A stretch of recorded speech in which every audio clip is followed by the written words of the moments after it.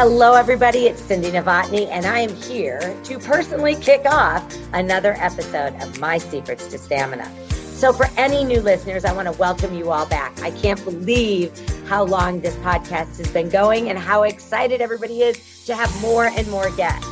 I'm thrilled to have everybody join me, to all my loyal fans as well. So since we launched this podcast, I've been talking about what my secrets are to really living with no balance and loving it. And I found that so many of my guests speak about this differently. And that's really what today's episode is all about. I'm getting incredible feedback. I'm happy to have this platform to share all of this. And I love the fact that the listeners, no matter what role you have in life, want to improve and find ways to live your life to the fullest. Everybody has a dream. Everybody's on a journey. And my goal is to help you to be successful and live the life you want. They've deemed me the radical mentor. No kidding. And I'm here to help you live that untraditional life. There is no standard definition of balance, but you do have to have stamina to get it all done. So let's do this. Today, I welcome a dear friend. And I mean, seriously, I've known him for a long time. He is a fellow leader, an entrepreneur, Mr. Mark Ainsworth. Mark is the CEO of Lowell Farms. We're going to talk about it all today, what it takes to be truly extraordinary in leadership in today's world, all things being in the cannabis business. My first cannabis client, gotta love it. The education I got was over the top. His secrets to stamina, his love for food and travel. So let's get in and really start talking. Welcome, Mark. Hi, Cindy. Thanks for having me. Are you kidding? I mean, I've been waiting for this day for a long time.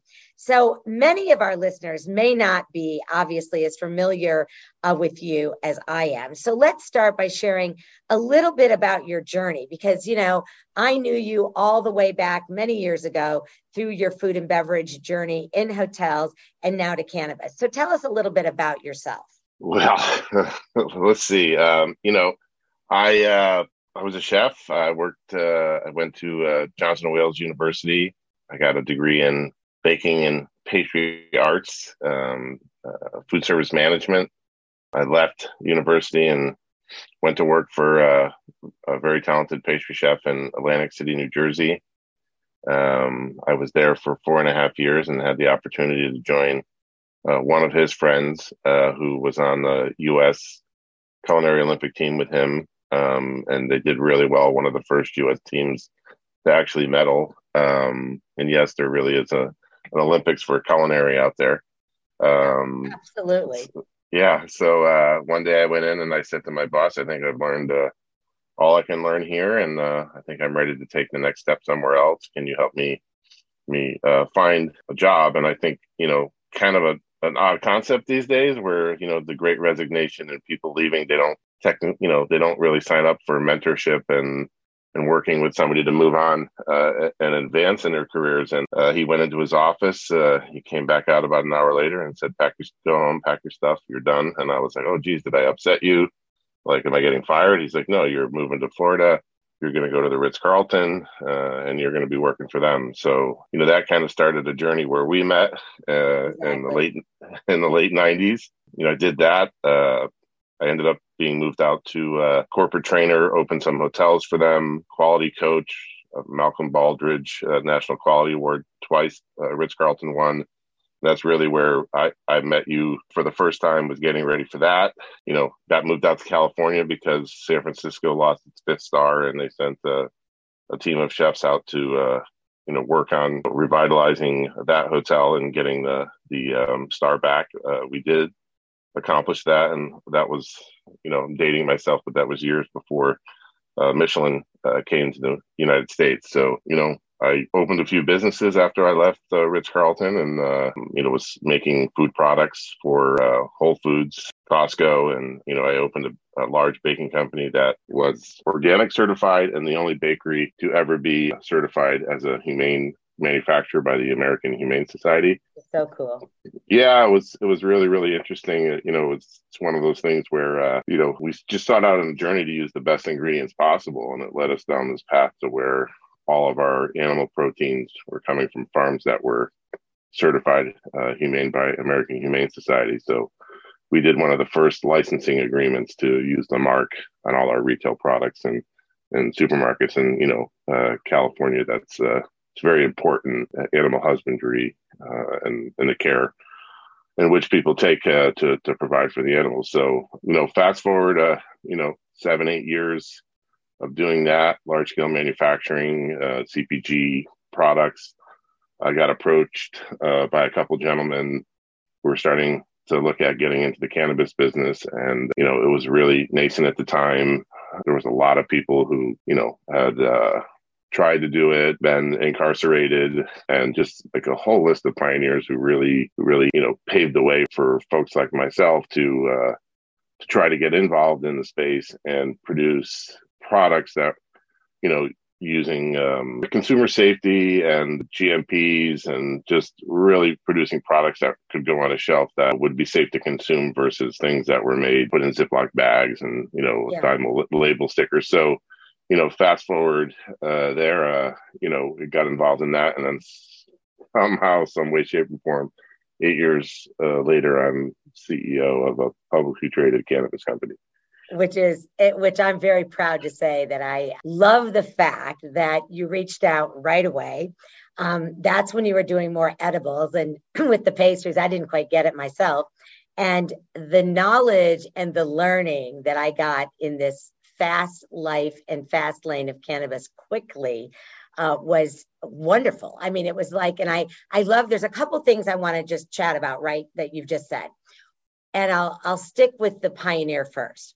I always say, and I feel like I pioneer things too. And you are a pioneer, and you've always been that. You've been that entrepreneur, even when you were working, when you worked for Ritz-Carlton, like I did in the Malcolm Baldrige and the Horst Schulze days, we understood that we had to be in charge of our destiny. We understood that we had to push. So there was two things that I really love. One is that a pioneer always goes out and paves the way.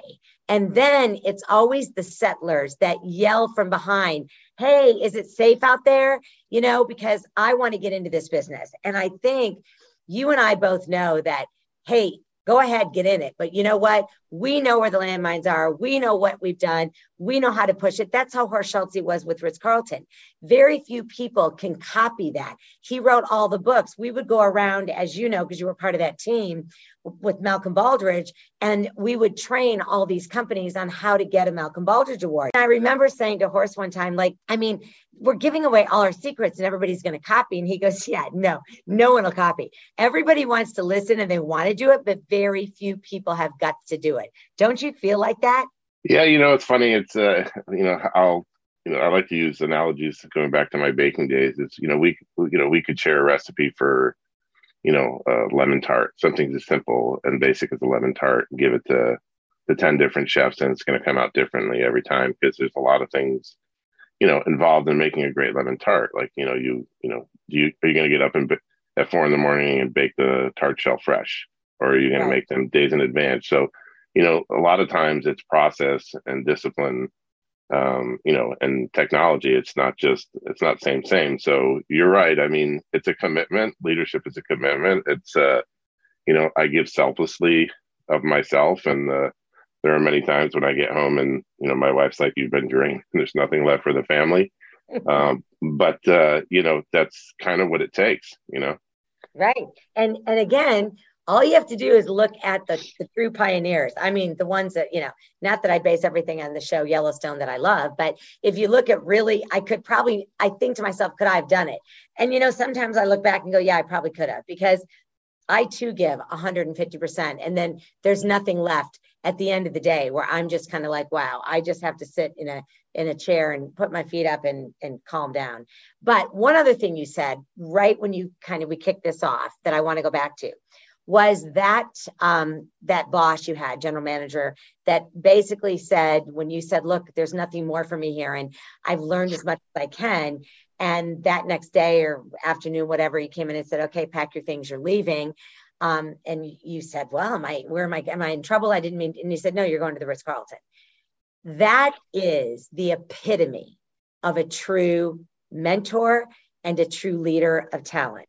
And even in today's great resignation world, and I think some of that is a bit kind of lame because there's so many people out there that aren't coming back to work that it's like, okay, I don't even know where you are. And I don't even know if you were that motivated.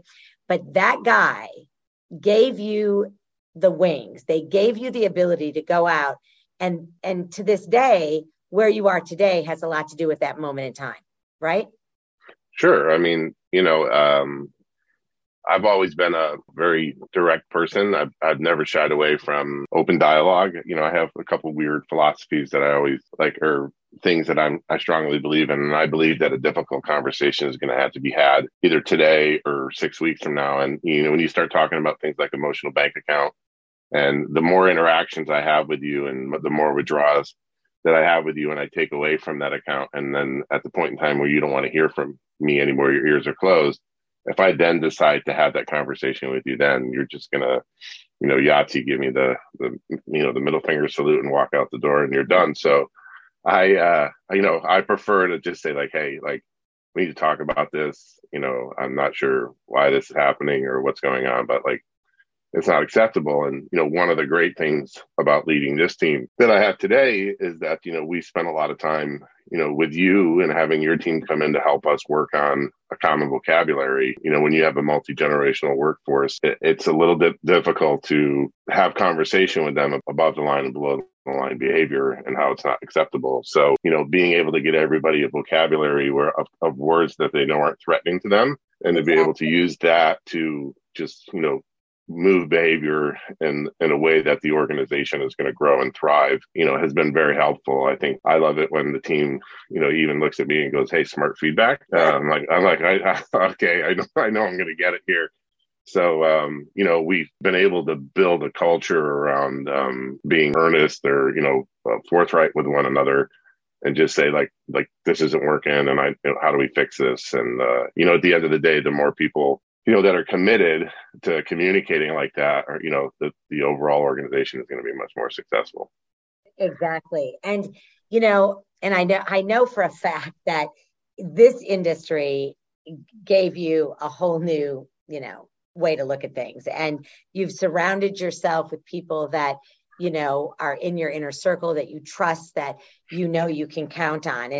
And with that, in your opinion, what is one of the biggest learnings working in such a pioneering industry? I mean, it is, cannabis is a pioneering industry because I don't think the average consumer, even really gets it. So what's been some of the biggest learnings? Banking has been an issue. So, I mean, we're always dealing with cash. It's very important for me explain.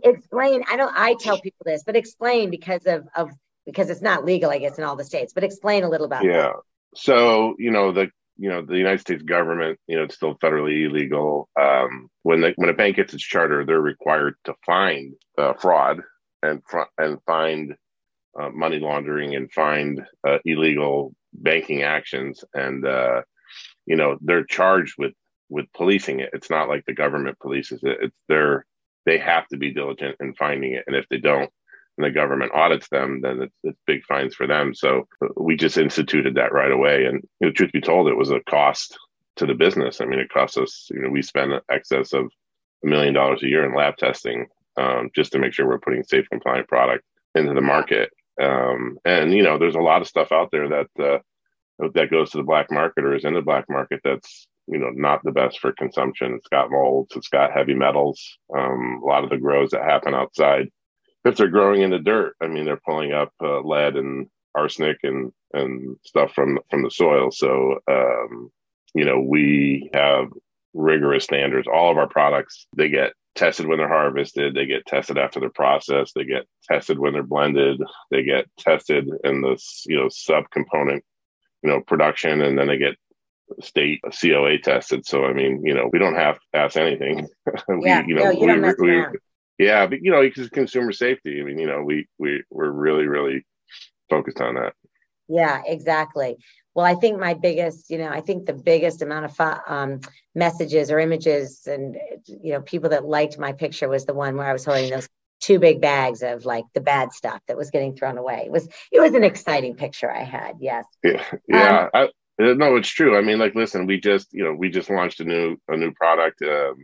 It's a pre-roll. It looks like a cigarette, but it doesn't have a filter. It's like all organic, like materials, hemp paper, and virgin cardboard, and it's our flower grown at our farm. But like you can't do that level of automation where we are today, where in a shift they make 80,000 of these sticks, whereas in the past we maybe made like 10 or 12.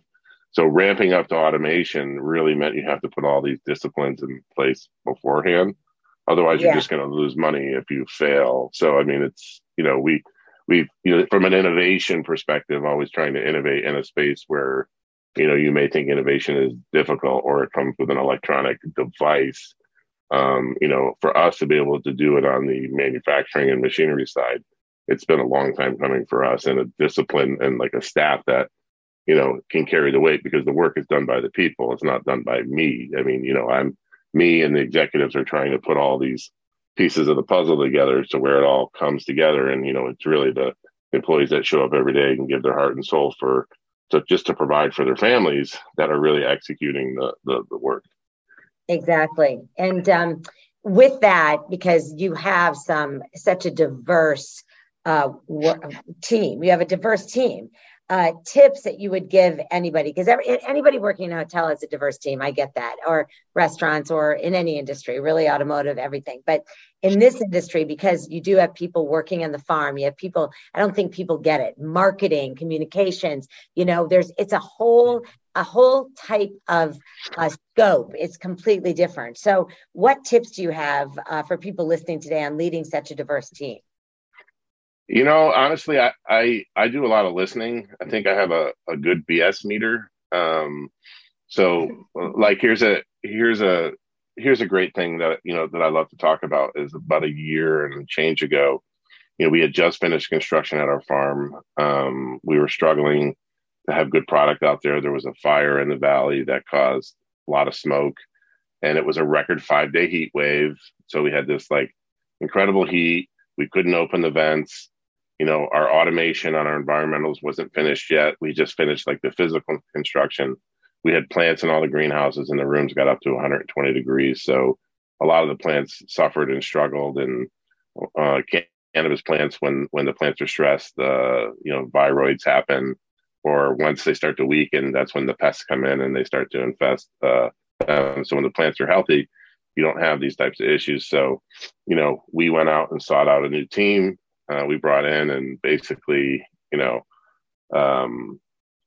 idea, the message to them was like, listen, we're going to build a culture where I don't believe Fatumi is fake it till you make it. I believe it's face it till you make it. So we're going to talk about we're going to talk about the problems. Right. We're going to be honest, brutally honest. You're going to tell me what you need. I don't know how to grow marijuana. I'm not a farmer. My wife does all the gardening at the house. I just do construction. I turn the soil and I cook the food. So right. As far as like amending the soils and knowing the pH and all that stuff, I'm never going to learn the 30 years that these guys have behind them, because they've been growing cannabis forever. I'm just going to stay out of your way. You're going to tell me what you need. You're going to be honest, and we're going to try things, and we're going to get it done. So, it was a true testament, bringing a group together, like letting them have a voice, being involved in the planning of the work that affected them, and then just, setting some standards, saying like, this is what we need, this is what we can spend, this is what we need to do, and how are we going to get there. And we tried to do that throughout all of the different business units, and it's worked well for us. Right. I love face it till you make it. That's a good one. I've given you a few good ones that some of them we can't use on live podcast, but yeah, face it, not fake it, face it. I love that. Problems don't go away. No, they never do. And and most people won't face it. Most people don't face it. They just kind of ignore it. And then those problems just get bigger and bigger, right? Yeah, I mean, I like to say to everybody, we're going to make a decision. We're going to watch the trend. If it trends up, we'll stick with it. If it trends down, we'll make another decision. Yeah. And like, that's it. Like, we'll just stay there. And, listen, we take a lot of TQM, stuff into work, and we'll do a fishbone diagram, or we're looking for the process breakdown and where are the holes and what aren't.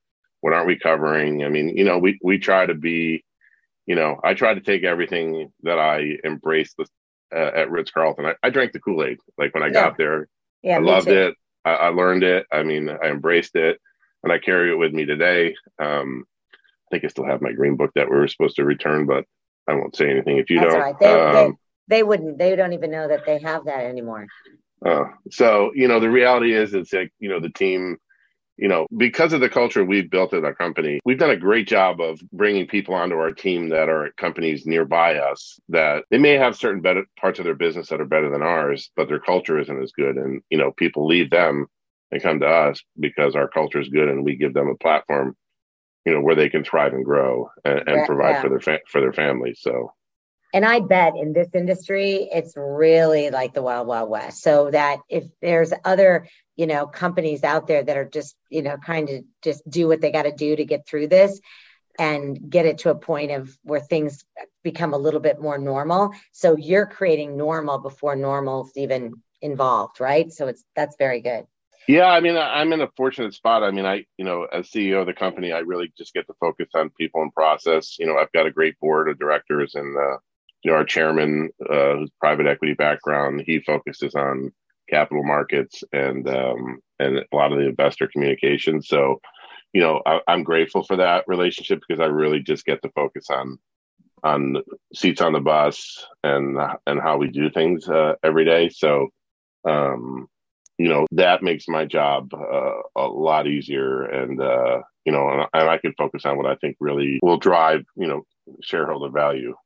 Right, exactly. And then all of this comes down to the fact that this is a tough gig and you work hard. And like you say, you sometimes come home and your wife says like, okay, there's not much left for us. So let's talk about your family, because I know family is so important to you. I mean, you have a beautiful wife, adorable son, unbelievable, but you do make time. And I love that you make time for your family.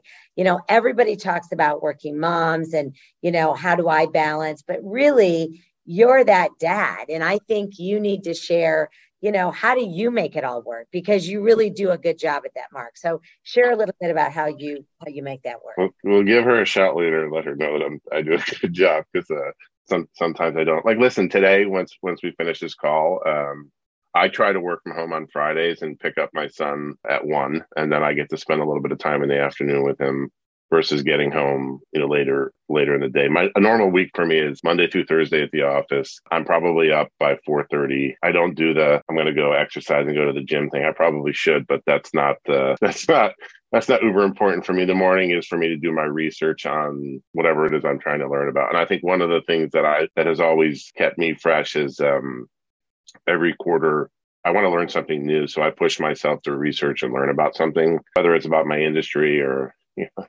like right now I'm all about barbecue. So, cause cooking is my stress relief, but I get up in the morning and I watch videos and I cook my son breakfast every morning. We have an 8 o'clock leadership call. I try to be on the road by that. I get to the office. I get home about 7. Maybe my wife waits for me. Maybe she doesn't wait for me for dinner. The kid's already eaten. I give him a bath, read him a book. Sometimes he'll let me. He prefers mom to read him a book. But every now and then I get to hang out and watch that. But I'm involved in that. And then the one thing that I do that I tell every guy in the world, if he wants to have a happy home, is do the dishes. I do the dishes every night, no question. I just jump in and do it. And I get away with a lot of grief around the house because I do the dishes. And that's the week. And then Friday, like I said, I work from home. It's kind of an admin day, and then pick him up. And today we're going to go to the pumpkin patch when we're done here with a friend of ours and play some goats and so on and so forth. But, the reality is I try to set boundaries, what I'm going to do and what I'm not going to do, or what I'm going to let suck the energy out of me or not. But I try to be disciplined, and I've gotten better over the years with, I'm the guy who buys a different style of note planner 3 or 4 times a week. Am I using Pomodoros or time blocking or whatever? So I mean, that's why you and I I love you. You're just great.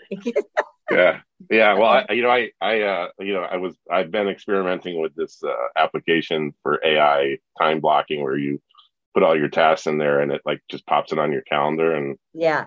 damn, this thing was running me ragged, and I was so productive and had no free time to take a phone call. So I've had to learn how to block free time in there. But I just try to do the best I can, and I make every weekend for the family. I mean, that's it for me. It's like the hotel, they talk about guest problem resolution. Like, for me, the reality is there's no such thing as balance. Exactly. I'm either focused on work or the family, and sometimes I have to ask my wife for some forgiveness, because like there will be time on the weekends where we have a board meeting coming and we've got to go through a board deck, and she gets it, she knows the gig, and sometimes she doesn't, and she just tells me, I need you for 3 hours, you need to put the phone down. I'm like, yes, dear. So yes, communication. Yes, dear. Yeah. Well, let's talk real quick. I know we're getting ready to wrap this up, but your weekends are so important. And the fact that you love to cook. I mean, I look at all your Instagrams, and you're an incredible cook. That's for sure. You have great culinary skills, but you have a real passion for Italy, clearly. And so tell us some of your favorite things that people should never miss when going to Italy, especially on the culinary side. What are some things that people should never miss? We don't typically do like Rome, Florence. We're more off the beaten path kind of people. Right. I like to go to small family wineries. We have some friends now that, since we've been for many years to the same place, they're like family to us. And like the daughter of the family is a few years younger than us, and the son-in-law is the same age. So, we've holidayed with them once, and they're coming to the States again this year. We may go meet up with them and spend some time with them. So they're very dear to us. And when we go out and visit them, it's just in Tuscany, it's country living. They live on a farm. I mean, the farm has been in the family 500 years, and it's a beautiful agriturismo, and the family has a beautiful palazzo. So they have some beautiful architecture and some history to their family that goes back a long ways. But they're the most sweetest, kindest people in the world. So we like to spend time with them, and they've introduced us to folks that we probably would have not have found through the different travel sites and so on and so forth. And right. We like to go where seafood is. That's our thing. I love it. So my last question is, since this is all about my secrets to stamina, what are your secrets? And I know that I don't also get up. I get up really early too, but I'm not getting up to take a run, right? I'm not getting up to go to the gym. So what are your secrets to stamina? I just know myself, and I know when to push, and I know when I need a break. So do I really have a secret? I mean, I just know, I know my body, and I know, when I'm stressed. I started doing some breathing exercises, which I thought was a little, pardon the expression, hippy dippy when it was like explained to me, and I started to do it. I'm like, oh, okay, this is pretty. No, it worked.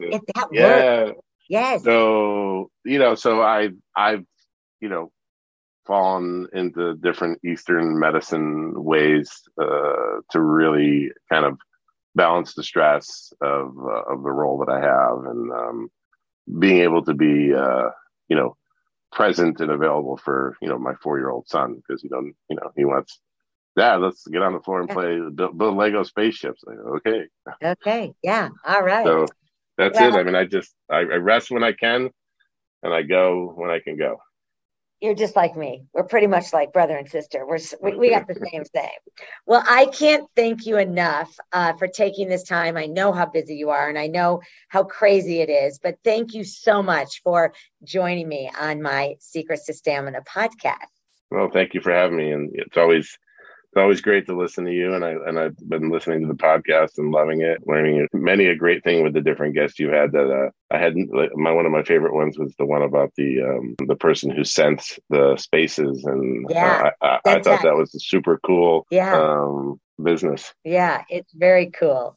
Well, everyone, thank you again, Mark. And please join me for my next episode as I speak to another boss babe entrepreneur, Lily Tazikas, as she works for American Express. She's not going to do this episode on behalf of Amex, but as a consumer. And she's going to share some of the most amazing insight with us.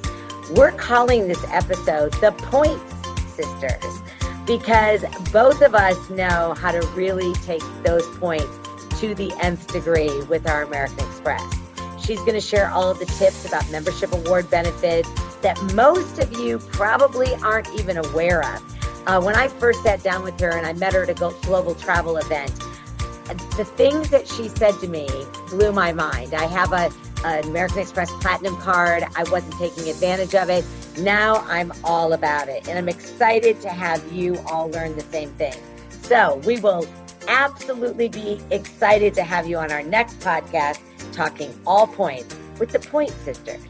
Thank you again, everyone.